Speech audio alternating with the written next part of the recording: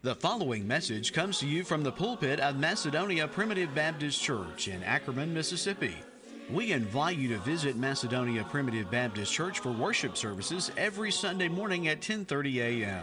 Macedonia is located at 11 Staten Road on Highway 15, 5 miles north of Ackerman, Mississippi. For more information about Macedonia Primitive Baptist Church, you may visit our website at macedonia-pbc.org. With this being Mother's Day, I'd like to spend a little bit of time meditating on some attributes of the virtuous woman in Scripture. I'm usually not a circumstantial preacher in the sense of preaching on Mother's Day and Fathers on Father's Day and those type things, but this is a special Mother's Day for us because this is Bethany's first Mother's Day, and we're kind of having the privilege of going through that journey together, and I'm a little bit more sentimental this year because of that. We were talking this morning, looking back at the calendar, and it was actually May the 12th, today's May the 14th, but May the 12th of 2022 when we had an appointment for a surgery to take care of the medical limitations that we were able to identify, and that surgery went well, and we were able to have some other medical procedures to help us out in elevating some percentages. And 1 year removed from that, everything that was associated with that surgery, and finding out that we had a situation where under the natural course of events we wouldn't be able to have children, and now here we are a year removed from that, 23 weeks pregnant. And just such a blessing. That's all we can say. It's just thank the Lord. It's unmerited favor. It's a grace from the Lord, and we sure are thankful for that. So I guess I'm a little bit more sentimental this year. Not just is it Bethany's first Mother's Day, but just a reminder of God's blessing and His faithfulness, and also just thinking about the blessing and the privilege that I've had of my mother and my grandmothers and other people that have been in my life. And I hope that you can reflect on people in your life in the same way. And another reason I think it's beneficial for us to think about that is because the older I get, the more people I interact with, you realize, I've just been blessed with such great people in the kingdom of God and in the church and in my family. And thankfully those have been the same. Just about everyone in my family mostly has been in the church. But you interact with people who Mother's Day and Father's Day are not really happy days for them. They haven't had the privilege of a good, godly, virtuous woman to nurture them, and they haven't had the blessing of a good, godly father to set a proper example. And when you meet people that don't have that, and all of the scars and the trauma that happened at a young age, so many problems in adulthood manifest because of those problems at a young age, and you see many people that struggle with that, and it's just so easy to take for granted the blessing of having a godly, virtuous woman because you didn't choose your mom. God, in His grace, gave you that mother, and many people don't have that privilege. So I want us to maybe think about that a little bit this morning and really make our way to the New Testament. I'm going to be cliche. I'm going to start in Proverbs 31 this morning, but I want to make our way to the New Testament and really look at Mary. Look at Mary, the mother of Jesus, and these godly, virtuous women that were really the most faithful disciples of Jesus Christ to a large degree at the cross and at His resurrection.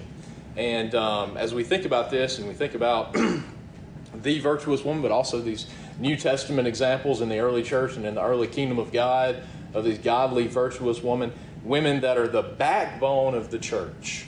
And I'll tell you, there's no new thing under the sun. That is true today in the kingdom of God as well, okay? The godly, faithful, virtuous women, sisters, are really the backbone and the glue that holds the church together, okay? And we need to make sure that we publicly acknowledge that.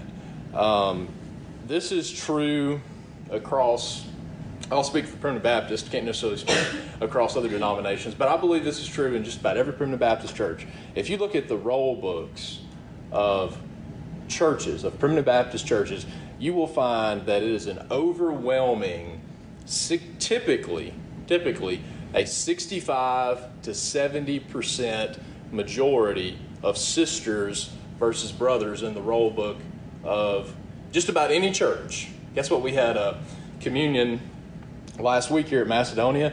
That percentage held.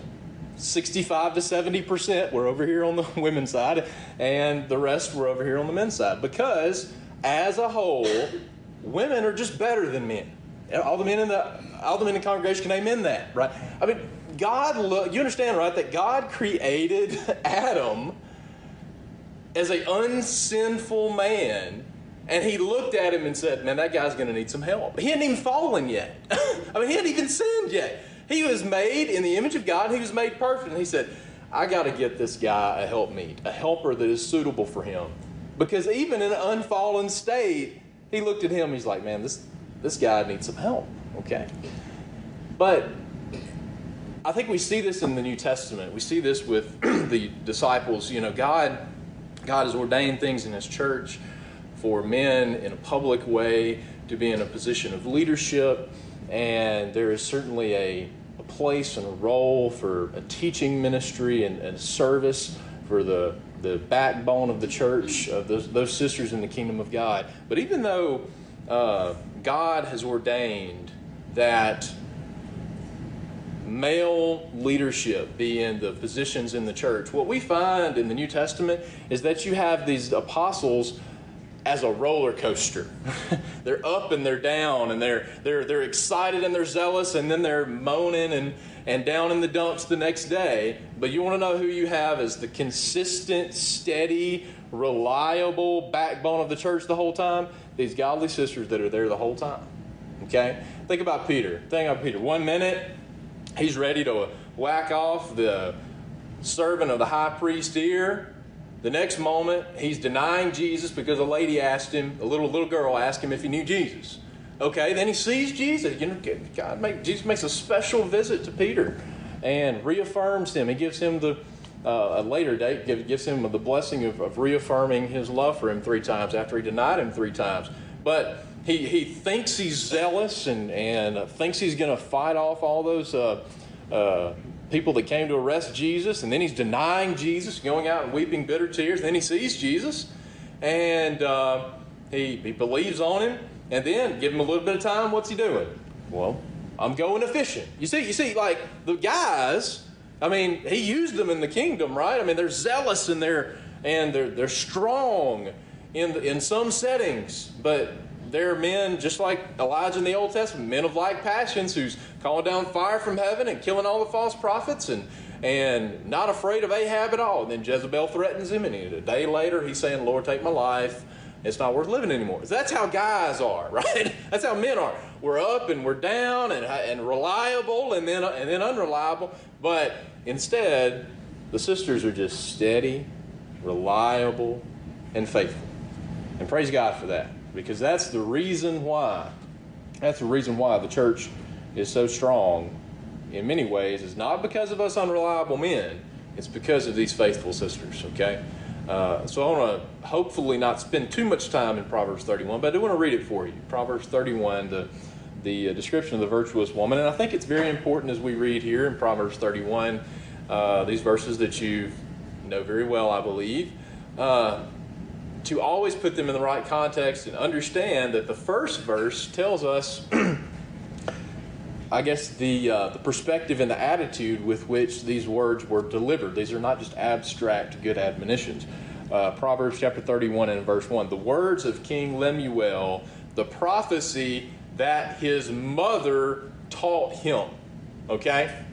Now he goes on to tell him here, you're in a position of authority, you're a leader, you're a king, you need to make sure that you are not deceived by wine and strong drink. You need to make sure if you do drink something, it needs to be in moderation, and make sure that your senses are not impaired when you're making very important decisions. I mean, the king is And that day in the monarchy, he was the one who made the ultimate decisions. And you can't be influenced by an outside source. You have to have a clear mind when you're making these decisions. So everything here in Proverbs 31, we don't know anything about King Lemuel. He doesn't appear to be an Israelite king in the Old Testament.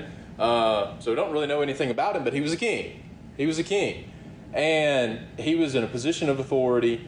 And the attributes of the virtuous woman are written from the perspective of a mother instructing her son that this is the kind of woman you need to be looking for, okay? Because not only was he just a regular guy looking for a wife, but he was a king. And inevitably, when you're in a position of that authority and riches and prosperity that come along with that, there's going to be a lot of women throwing themselves at you because they want to be queen, right? There's going to be a lot of good-looking, bad women that are going to throw themselves at you because they want to be queen. Well, one of the final admonitions she gives them is, favor is deceitful and beauty is vain, but a woman that feareth the Lord, she shall be praised. There's going to be a lot of good-looking women that are going to try to throw themselves at you, and you need to make sure that you judge them based on their character, not based on their good looks, okay? So these attributes of the virtuous woman here in Proverbs 31 is a mother instructing her son that this is the kind of woman that you need to be looking for. This is the kind of woman that you need to pursue. Proverbs 31, verse 10. And they're hard to find. Who can find a virtuous woman? For her price is far above rubies. The heart of her husband does safely trust in her, so that he shall have no need of spoil. She will do him good and not evil all the days of her life. She seeketh wool and flax, and worketh willingly with her hands. Is like a merchant ship, she bringeth her food from afar. Hard working, diligent, she riseth also while it is yet night, and giveth meat to her household, and a portion to her maidens, willing to work hard and sacrifice for the benefit of her family. She is prudent in financial matters. She considereth the field and buyeth it. With the fruit of her hands she planteth a vineyard. She girdeth her loins with strength, and strengtheneth her arms. She perceiveth that her merchandise is good. Her candle goeth not out by night. She layeth her hands to the spindle, and her hands hold the distaff. She stretcheth out her hand to the poor. Yea, she reacheth forth her hands to the needy. She is not afraid of the snow for her household, and for all her household are clothed with scarlet. She maketh herself coverings of tapestry. Her clothing is silk and purple. Her husband is known in the gates. When he sitteth among the elders of the land, she maketh fine linen and selleth it, and delivereth girdles unto the merchant. Strength and honor are her clothing, and she shall rejoice in time to come. She openeth her mouth with wisdom, and in her tongue is the law of kindness. She looketh well to the ways of her household, and eateth not the bread of idleness. Her children, this is where, when you've invested in these kids for many times, and then they do come back on Mother's Day and tell you how much they appreciate you and they love you. Her children arise up and call her blessed. Her husband also, and he praiseth her. Many daughters have done virtuously, but thou excellest them all. Favor is deceitful, and beauty is vain, but a woman that feareth the Lord, she shall be praised. Give her of the fruit of her hands, and let her own works praise her in the gates. The attributes of a virtuous woman. Now, I'd like to go to 1 Peter chapter 3 to look briefly at what I believe to be the New Testament equivalent of that. 1 Peter chapter 3, verse 1.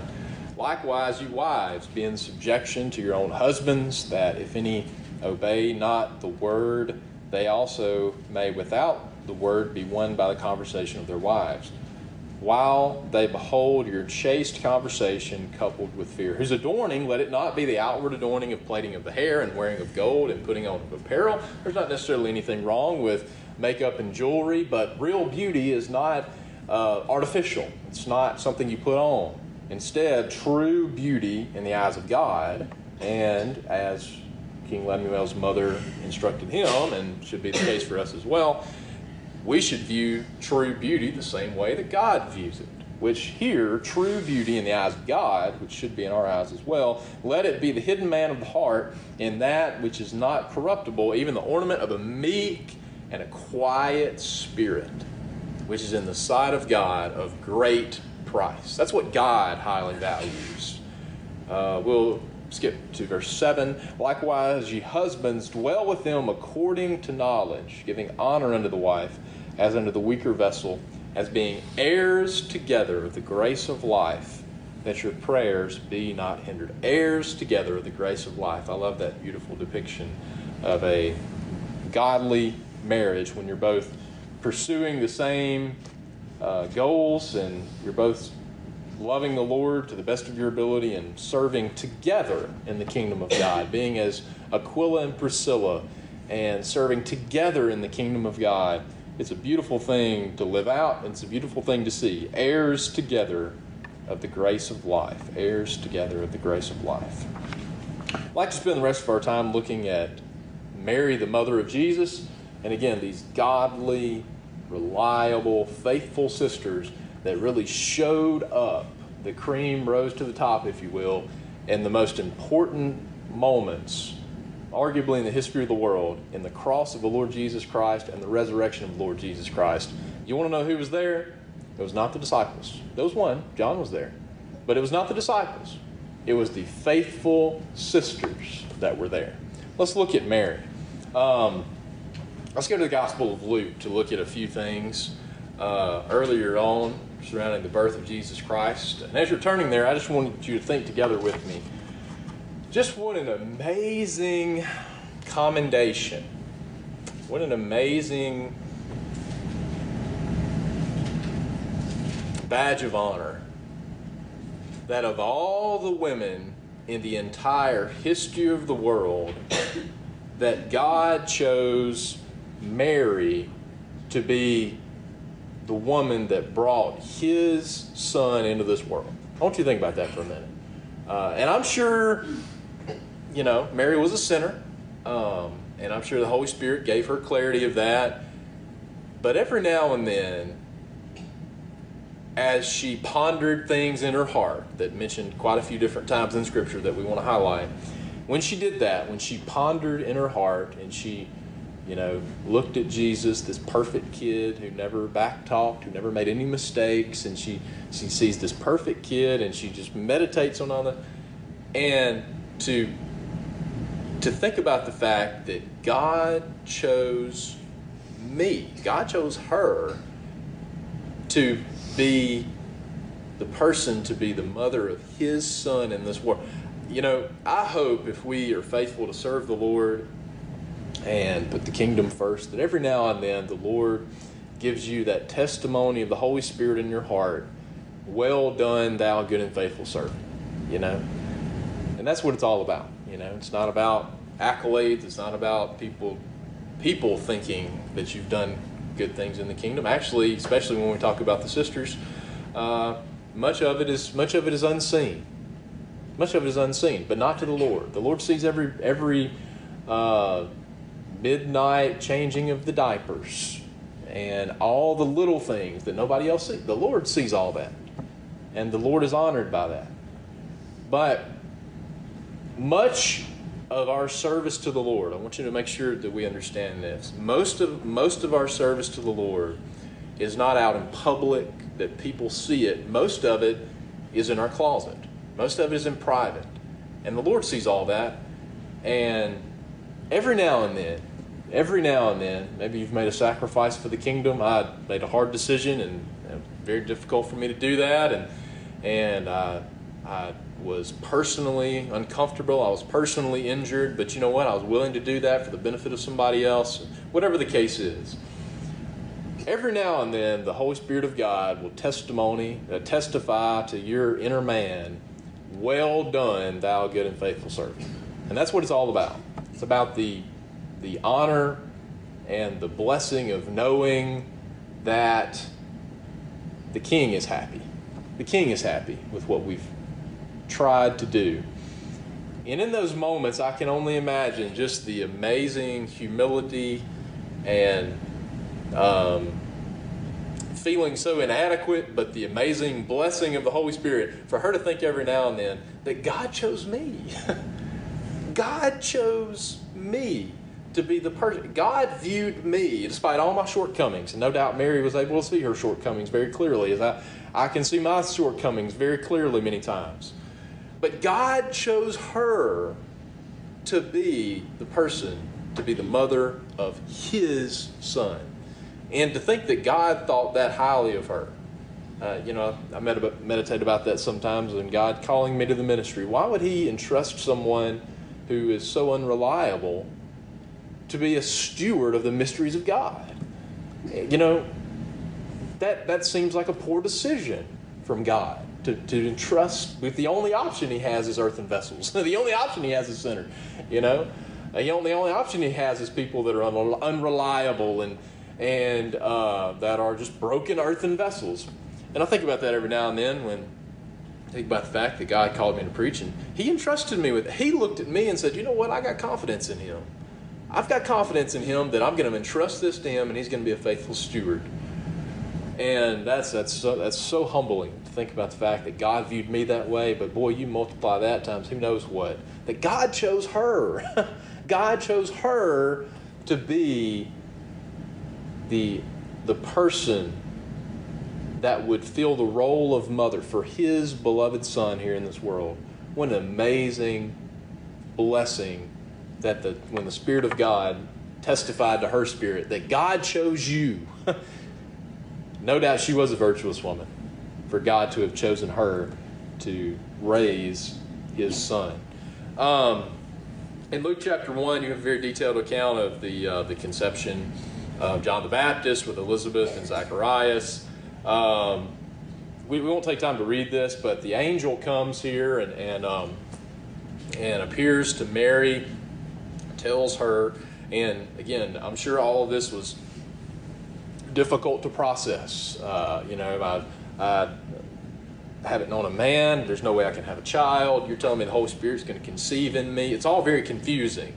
And then she goes and she visits her, and sometime between when that angel came and when she visited her cousin Elizabeth, then she had conceived by that point. And then we have the example of John the Baptist leaping in his mother's womb for joy at the salutation of Mary. Then you have what's known as Mary's Magnificat. Luke chapter 1, verse 46. My soul doth magnify the Lord. My spirit hath rejoiced in God my Savior. For the sake of time, we'll just kind of go ahead and skip through Luke chapter 2. You have the birth of Jesus Christ there in the manger. Then you have the shepherds who are out keeping their flocks by night. And then you have these angels come. This is Luke chapter 2.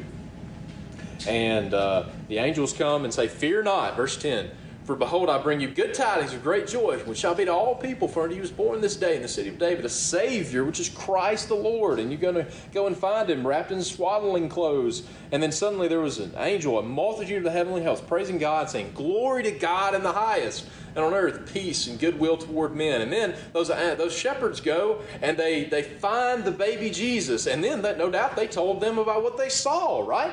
I mean, these shepherds show up and they tell Mary that we saw these angels. And they say, fear not, I bring you good tidings of great joy. And then we saw this, not just a couple angels, we saw the multitude of angels saying, glory to God in the highest, and on earth peace and goodwill toward men. And she's just finished labor, right? I mean, she just had a baby. Then you have these shepherds coming and saying they heard all these angels. And I'm sure it was just difficult to take all that in. And it says right here in verse 19, Mary kept all these things and pondered them in her heart. From time to time, she would think back about, as we do, right? Think back about the birth of her child and all these significant events. And she pondered these things in her heart. She meditated on the amazing circumstances surrounding this and what the testimony of these shepherds and these angels were. Okay, now we go and Jesus is being circumcised. 8 days, he goes into the temple according to the law. You have Simeon that gives this prophecy. He holds this child. The Lord had told him that he was not going to see death until he had seen the Lord's Christ. He holds up this child, and this is what he says in Luke chapter 2 and in verse 34. Simeon blessed them and said unto Mary his mother, Behold, this child is set for the fall and the rising again of many in Israel, and for a sign which shall be spoken against. And in parentheses here, he says, Yea, a sword shall pierce through thine own soul also, that the thoughts of many hearts may be revealed. What do you think about that? 8 days old, all of the elation of this newborn baby, but even in that early time period, the Holy Spirit, speaking through Simeon here, was reminding Mary that there's going to come a time, and remember this when we make our way to the cross, there's going to come a time where your heart's going to be broken more than any mother's heart has ever been broken. Okay? A sword is going to pierce through your own soul. And the Lord is preparing her for that. Jesus knew that his time was coming, and he said that consistently throughout his ministry. And he would say, I'm going to go to Jerusalem, and I'm going to be betrayed of the scribes and the Pharisees. I'm going to be crucified, and I'm going to be raised again the third day. And the disciples, Peter rebuked him and said, no, absolutely not. And then that's when Jesus said, get thee behind me, Satan, right? But the disciples, every time he brought up his death and crucifixion, they were always like, absolutely not. No, we reject that. But how do you think Mary felt when he kept making those prophecies, right? Consistently, he was telling them, I'm going to be killed. I'm going to be killed. And she'd been told that since he was a baby. How would you feel as a mother if you knew that your child was going to, you don't know the exact date, she didn't necessarily know he was on a 3.5-year time clock, but I know that my son is telling me that he's going to be falsely accused and killed just a few years coming up. She had that looming over her for years. And that sword that would pierce through her own soul, she was being reminded of that even as Jesus was an 8-day-year-old baby. So now Anna has this beautiful testimony as well. Then we skip forward to when Jesus is 12 years old. And they go back to Jerusalem for the Passover, and then they find him, they lose him, and then they finally go back and they find him, and he's there with the doctors of the law, hearing them and asking questions, and they say, verse 48, Son, why hast thou done, Son, why hast thou dealt with us? Behold, thy father and I have sought thee sorrowing. And he said unto them, How is it that you sought me? Wist ye not that I must be about my Father's business? And they understood not the saying which he spake unto them. They went down, verse 51, went down with them and came to Nazareth, and he was subject unto them. He was subject unto his parents, subject particularly unto his mother. But his mother kept all these sayings in her heart. The birth of Jesus, where you have this, this testimony of good tidings of great joy, the probably terrifying statement of Simeon that a sword is going to pass through your own soul. Then you have him going and him teaching almost in an authoritative way at age 12 and making these references to being about my Father's business. And she pondered all these things in her heart. She pondered all these things in her heart. Then came a time where Jesus' ministry, public ministry, began at the age of 30. And we won't turn to John chapter 2, but there at his first miracle in the wedding in Cana, she had knowledge about Jesus Christ that the public had not seen yet, okay? There were some people that were around John the Baptist that he'd pointed him out and said, Behold the Lamb of God. He had a couple of disciples at that point, but they had not seen him do any miracles at that point, miracles that testified to his deity. But Mary had seen something not just something, but things all throughout the years and she meditated on them, she pondered on them. And when it came time for Jesus to perform that first miracle, and they're there at that wedding, and servants go to her and say, we're out of wine, the first thing she did was she told Jesus about it. And then she told the servants, whatsoever he saith unto you, do it. Because she had seen, not only had she been testified that everybody else may not have understood it, Elizabeth did, because she had a testimony that the mother of my Lord, so Elizabeth knew about it, but I don't know how many people really knew at that point that this was God. This was God manifest in the flesh. And Mary did know that. And her first response is, we got a problem? Take it literally to God, right? Take it to Jesus Christ. And then he performed his first miracle there in the wedding of Cana.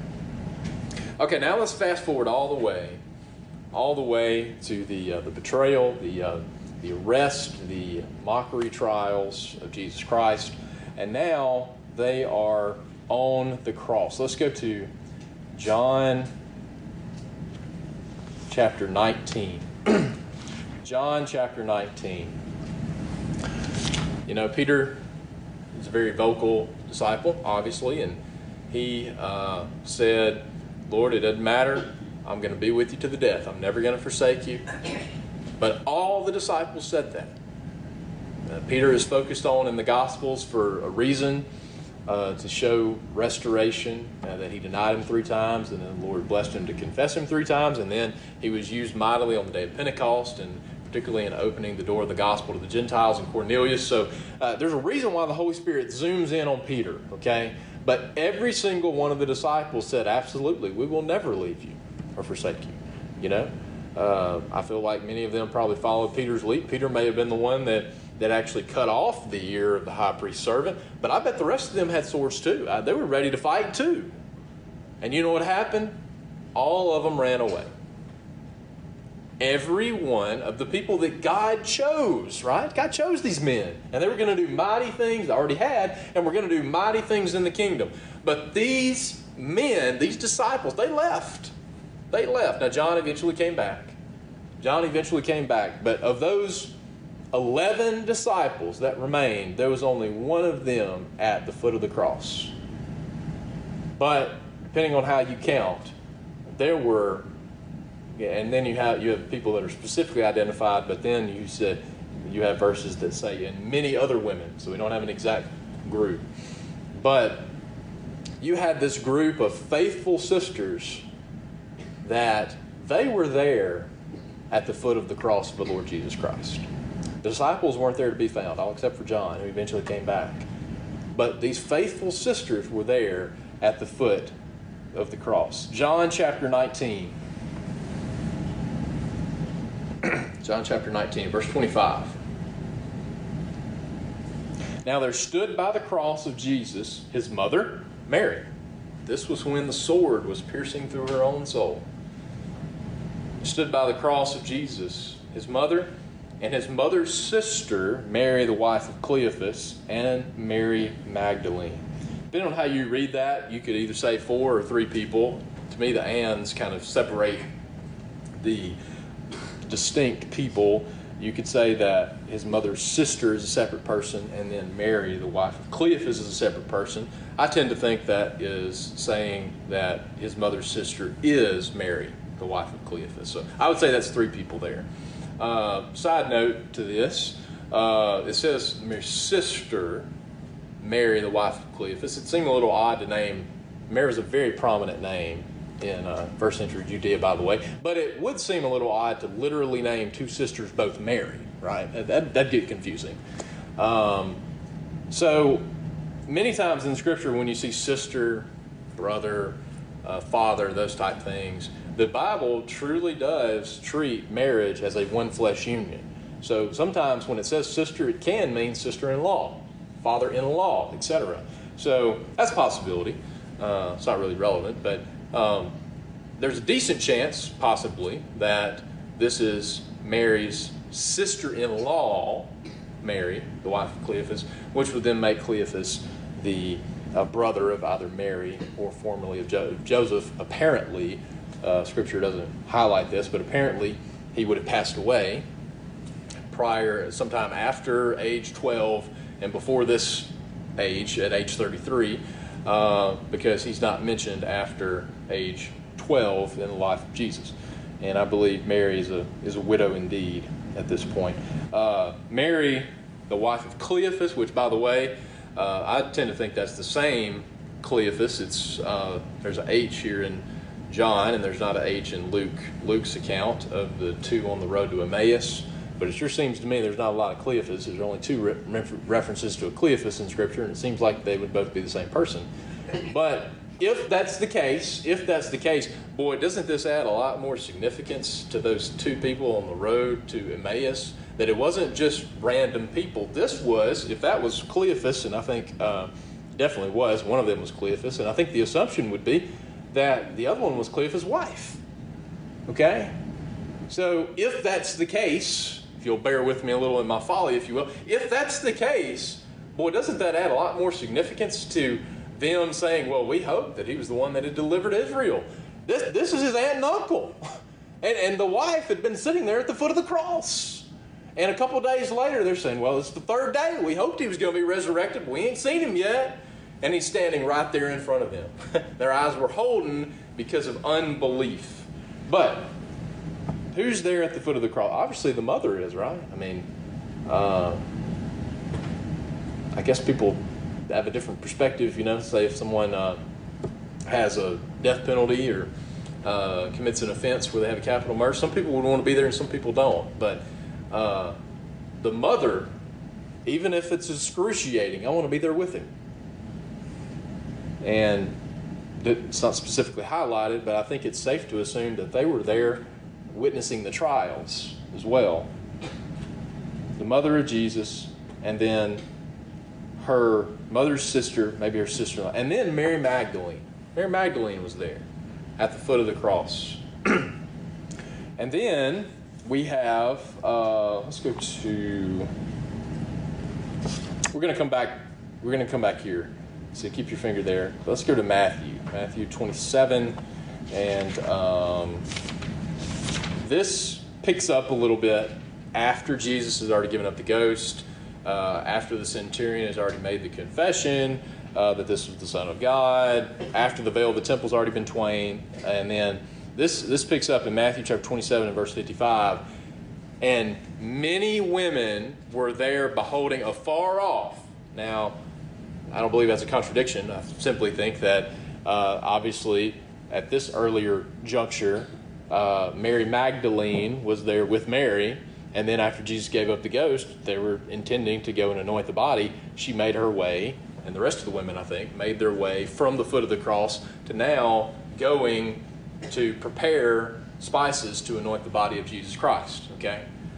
But I believe that probably these were the people that were there with Mary. Those three are specifically highlighted in the Gospel of John. But I think these are the women that were there at the foot of the cross with Mary, the mother of Jesus. And then when Jesus gave up the ghost, some of them left to go and prepare spices to go anoint the body of Jesus. And I think you can possibly, they intended to anoint him that day, but Joseph of Arimathea and Nicodemus beat them to it. Okay? That they ended up anointing the body of Jesus and preparing him for his burial. Okay.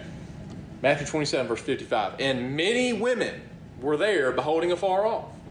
Now, there's a few that are highlighted, 4 or 5 that are highlighted, but there was many, the Bible calls them many, faithful sisters that were right there at the foot of the cross, which followed Jesus from Galilee, ministering unto him. Among them was Mary Magdalene, Mary, the mother of James and Joseph. That's who's described as the other Mary. I think minimum, we won't take time to line them out for you, but at a minimum, that was at least 4 Marys in this setting, okay? And then you have the mother of Zebedee's children. There's a reference in one of the Gospels to Salome, and the assumption would be, they may be separate, but I think Salome is probably James and John. Remember James and John were the sons of Zebedee? This is their mom. So she was right there with them, most likely. So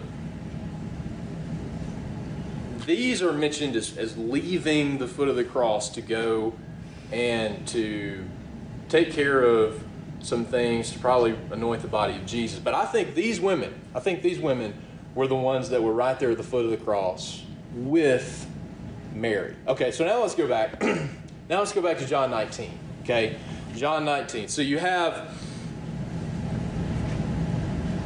Mary, the mother of Jesus. You have Mary, the wife of Cleophas. You have Mary, the mother of James and Joseph. And you have Mary Magdalene. That's the four. And by the way, many other women, I bet there's a decent chance that Mary and Martha, the sisters of Lazarus, were there. And if that's the case, there's at least 5 Marys there. I just bet that Mary and Martha, that they were there. So if that's the case, possibly 5 Marys that were there. You could tell how prevalent, obviously, the name Mary was in first century Judea. But you have this intimate moment right here. Jesus, therefore, saw his mother and the disciple standing by whom he loved. That's John. John, the son of Zebedee. Now, his mom's there. Salome, she's there. You know, where are the rest of the 11 disciples? You got, let's just say there's 10 women there. Maybe more, but let's say there's 10 women. Where are the rest of the disciples? They're off scared. But who's there? These faithful sisters. And you want to know, yes, they're there. Yes, they are there to honor him. But you want to know who they're there for? They're there for Mary. Right? That's why we have a funeral. We have a funeral not to, especially if they've exhibited that they're a child of God, we don't have a funeral just so we can cry together. It is to provide the hope of the resurrection, but mainly it's to minister. It's so you could be there to be a blessing to the family members that are grieving. And you want to know what those sisters did? They galvanized. Now, they all love Jesus, right? But can you imagine, I bet there's no person that had ever felt, you want to talk about the death of a son, I doubt there is anyone that has felt more natural pain and grief than not just her son dying, but seeing her innocent son slain by wicked men and seeing him suffering in the way that he did. I don't think anyone's soul has ever been pierced the way that Mary's was, and having to. So you want to know what those sisters did? Yes, they were. We believe in Jesus Christ. We believe He's the Son of God. But they were there for Mary. They were there to minister to Mary. And I'll tell you, sisters are so much more attentive to that kind of thing. Praise God, than us dense men are. That they go and they minister to people when they have broken hearts. They galvanize around them, and these sisters were there. But John was there. John, the apostle of love, was there. And he says to John, well, to Mary first, "Woman, behold thy son." And then he says to John, "Behold thy mother." And from that hour, that disciple took her unto his own home. In 1 Timothy chapter 5, we have the description and the command of a widow indeed. And from the presumption that Joseph has passed away at this time period, Mary is certainly a widow indeed. And Jesus, no doubt, cared for his mother as he was commanded to. But now, part of the responsibility of a man and part of the responsibility of a husband is to provide for your family, to provide not just for your wife and for your kids. You have that responsibility, but you have a responsibility to provide for your family members, especially your mother, if they're not able to care for themselves. And Jesus was about to die. He was about to go back to heaven.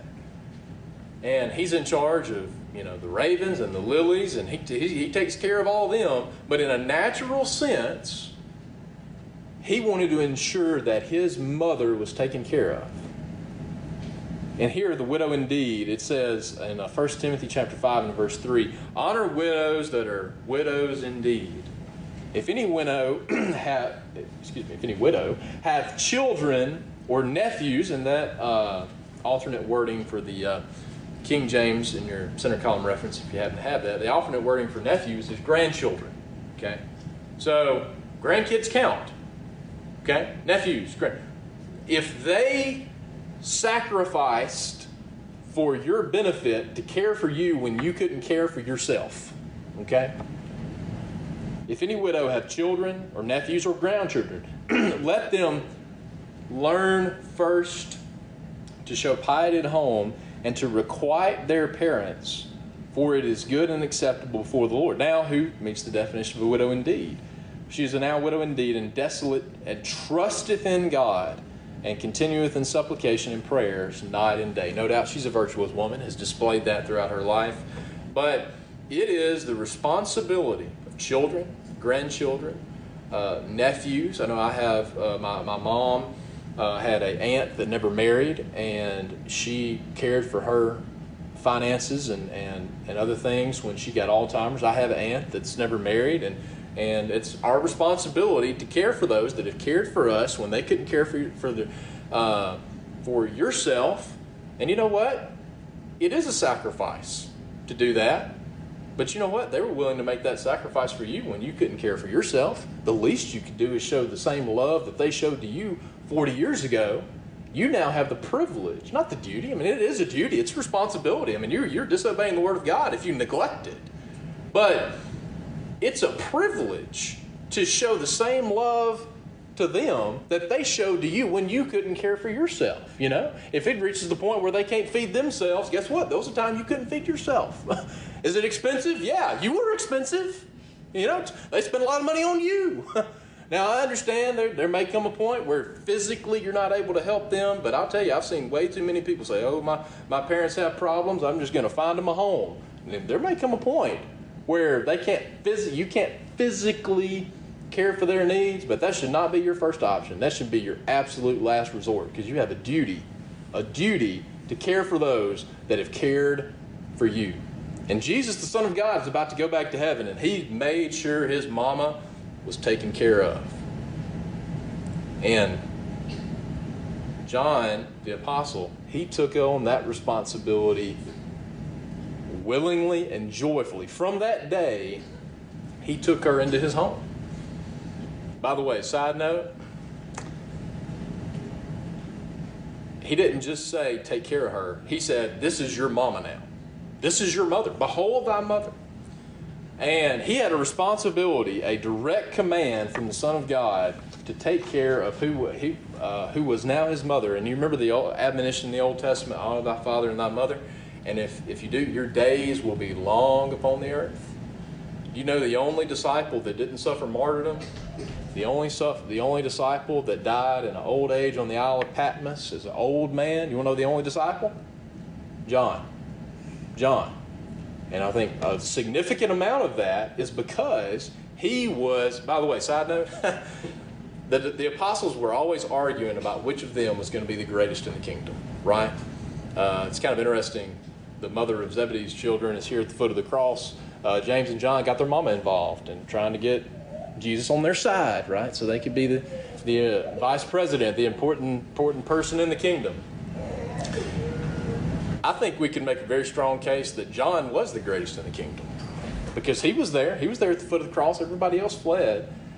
He took care. Jesus chose him. Jesus chose him to care for his mother. And then by the end of it, because he was faithful to honor Mary, his commanded mother, if you will, he lived a long life and is the only one of the disciples that did not suffer martyrdom. I think we can make a strong case in hindsight that John was the greatest of the disciples. And one of the main reasons, this is a bigger topic than we really have time to consider, but if you think about the talents, God gives you talents and you hopefully use those talents to honor the Lord. But then there's a different parable in one of the other Gospels. That one's in Matthew, but the other Gospel that says that if you're faithful with the pounds, I believe maybe, that I will give you authority. You're faithful with this that I gave you. I'm going to give you authority over 10 cities, okay?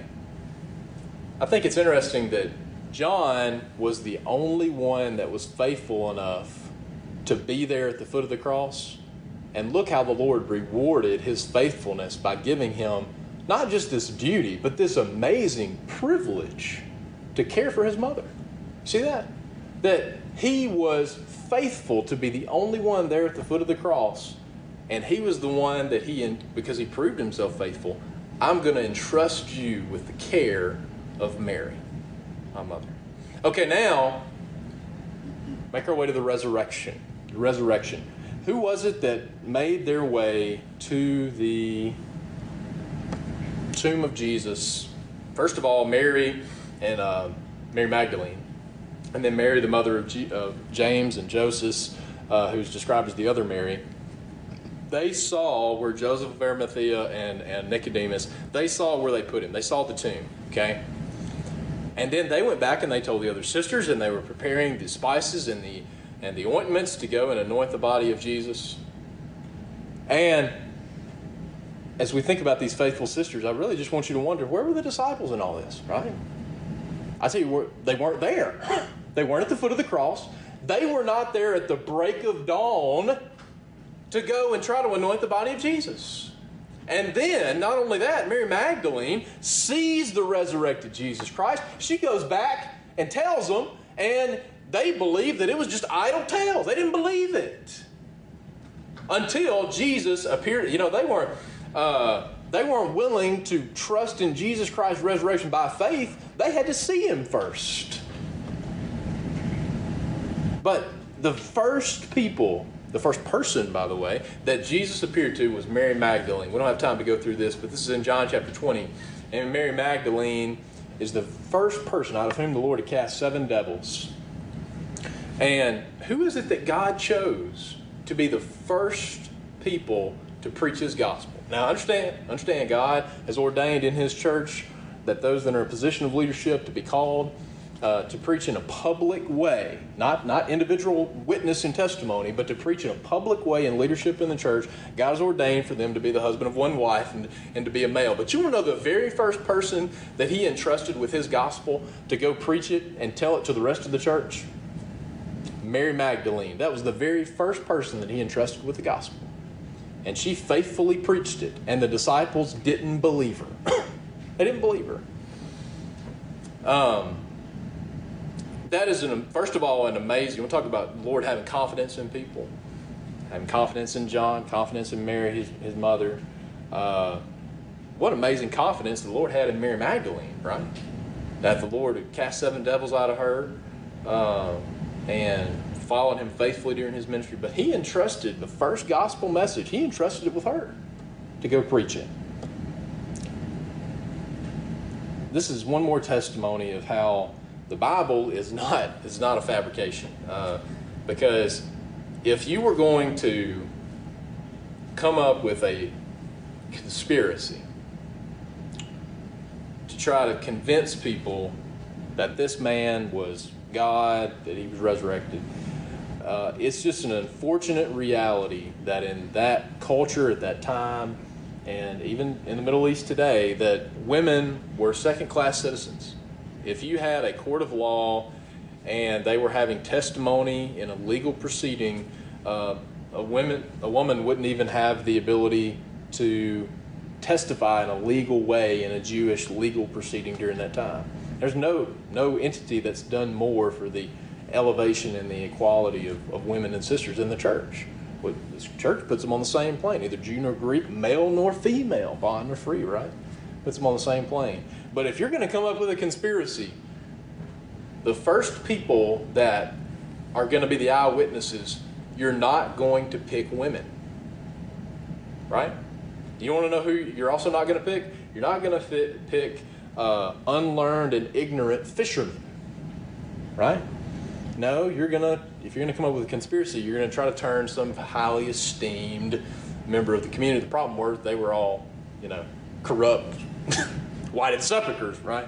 But this is not the people that you would have picked to perpetuate a conspiracy. It wasn't unlearned and ignorant men that were fishermen, and it certainly wasn't sisters. But this is who the Lord entrusted to be the first witnesses of his resurrection. And by the way, you want to know why? I tell you, to whom much is given, much is required, but the Lord honors faithfulness. The Lord honors faithfulness. You want to know why? You want to know the main reason if you'll let me, put it like that or make some assumptions. You want to know the main reason why the Lord entrusted John to care for his mother? Is because he was there, right? I mean, he was there. He was faithful. He was the only one that was there. Mary Magdalene was there at every step of the way. We didn't read there in Luke chapter 8. She's specifically highlighted with Joanna. I didn't highlight her. She was one of the people there at the resurrection of Jesus. When she was mentioned with Joanna and Susanna as those that ministered to Jesus and cared for his ministry, she proved herself faithful during that whole 3.5-year time period. And because of that, she was faithful to be at his trial. She was faithful to be at the foot of the cross. She saw where the tomb was. She went to anoint his body on the first day of the week. She was there at every single step of the way. And you don't know what the Lord did? He rewarded that. By the way, beautiful, intimate. We don't have time to read that there, but she's weeping. She thinks they've stole the body. And then she thinks that Jesus is the gardener. And then he just simply says unto her, Mary. Mary. And that's when her eyes were opened. And she said, Jesus, my Lord and my God. These faithful sisters. We see this exhibited. And by the way, Acts chapter 1, verse 14. Mary, the mother of Jesus, and the other women are specifically highlighted there in Acts chapter 1 and verse 14 in being in the upper room when they were choosing of that other disciple. They weren't just there during the cross and in the resurrection, but when the church was in that early infancy stages, who was there? These faithful, godly, virtuous, reliable, steadfast sisters, right? Even when the men, leaders, weren't doing what they were supposed to do, they were reliable and faithful. And praise God that the Lord has given us those same reliable, faithful, virtuous sisters in the kingdom of God ever since that first century that have been the backbone of the church. Praise God for that. And go and if you have been blessed with a good, godly, virtuous woman, if you can, go hug her today. Hug her, call her. Let her know what a blessing she is to you. But ultimately, thank the Lord. Because that's an unmerited favor, right? I mean, the Lord chose us to be put into the family by nothing more than his unmerited favor and grace, right? We didn't choose our parents. But God blessed us with that. And we want to make sure that we honor him, but also thank those that have been faithful and diligent, especially on the special day of Mother's Day. We thank you for listening to today's message and invite you to visit Macedonia Primitive Baptist Church for worship services every Sunday morning at 10:30 a.m. Macedonia is located at 11 Staten Road on Highway 15, 5 miles north of Ackerman, Mississippi. For further information about Macedonia Primitive Baptist Church, you may visit our website at macedonia-pbc.org.